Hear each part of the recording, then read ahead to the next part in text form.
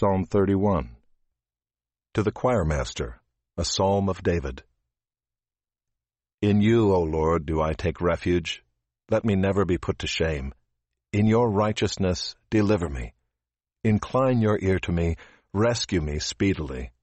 Be a rock of refuge for me, a strong fortress to save me.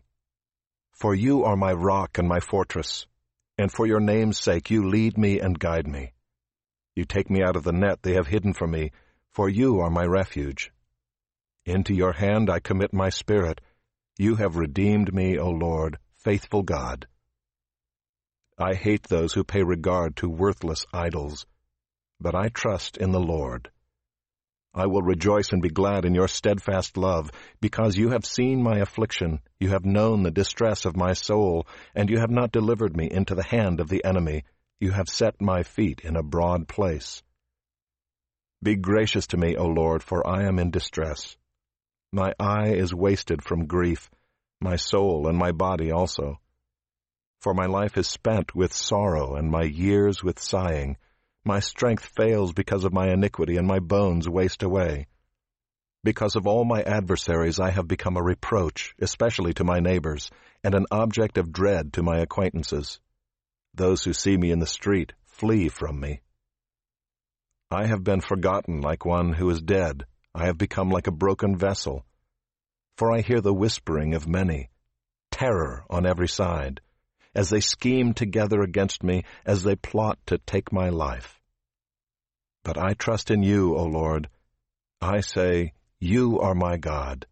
My times are in your hand. Rescue me from the hand of my enemies and from my persecutors. Make your face shine on your servant. Save me in your steadfast love.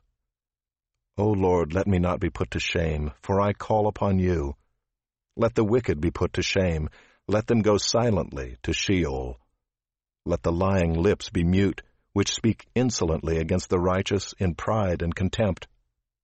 Oh, how abundant is your goodness, which you have stored up for those who fear you, and worked for those who take refuge in you, in the sight of the children of mankind.